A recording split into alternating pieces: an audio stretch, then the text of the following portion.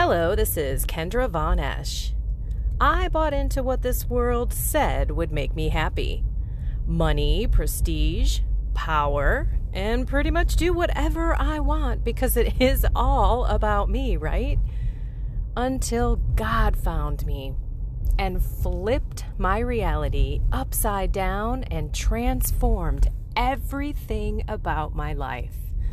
So much so that I left my executive career to help others deepen their relationship with God and the faith for true acceptance, love, peace, and joy. Here is my reality reflection for today. I'm in the car again. Sorry about that. But I pulled myself away from my distracted morning so that I could get to Mass and spend some time in church. I kept hearing, "Be still and know that I am God" today. I was struggling to be still this morning, and I am venturing into my next book, which I must pray my way through. There's no question. I have to make this God's words coming through, not mine, not rush it. Listen to the Holy Spirit. Confirm that what I am doing is what God wants me to do. And that requires me calming my mind and being still.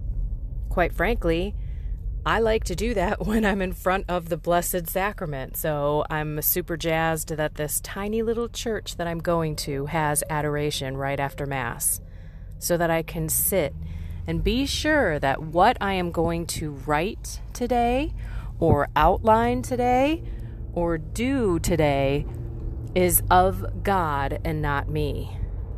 And this is not just for people who are working in the vineyard for Him. This is for all of you. Listening to the Holy Spirit takes practice, and it takes peace and calmness, so you can listen to your heart and not your emotions and your thoughts and your logic overriding that. God speaks to your heart. And you know when you have that feeling of peace and love coming through versus anxiety or worry or stress and other thoughts. I can't say enough about the other day when I went to confession and this beautiful priest, my penance, what an awesome penance, was to spend 5 minutes in silence with the Holy Spirit and feel the love of Him in me. It was amazing, as it always is. Any silence when I'm trying to listen to God and when I'm lifting my heart to Him and I'm surrendering to Him is amazing. So maybe you have something going on in your life where you need the calmness and the peace of God. Maybe you're struggling to forgive. Maybe you're having a conversation with someone in your family that you work with, your spouse, that is uncomfortable, and you want to make sure that you say loving words and are of God during that conversation and not of your hurt feelings or of your own pride, of your own words. Maybe you're nervous about a presentation or something that you have to do at work.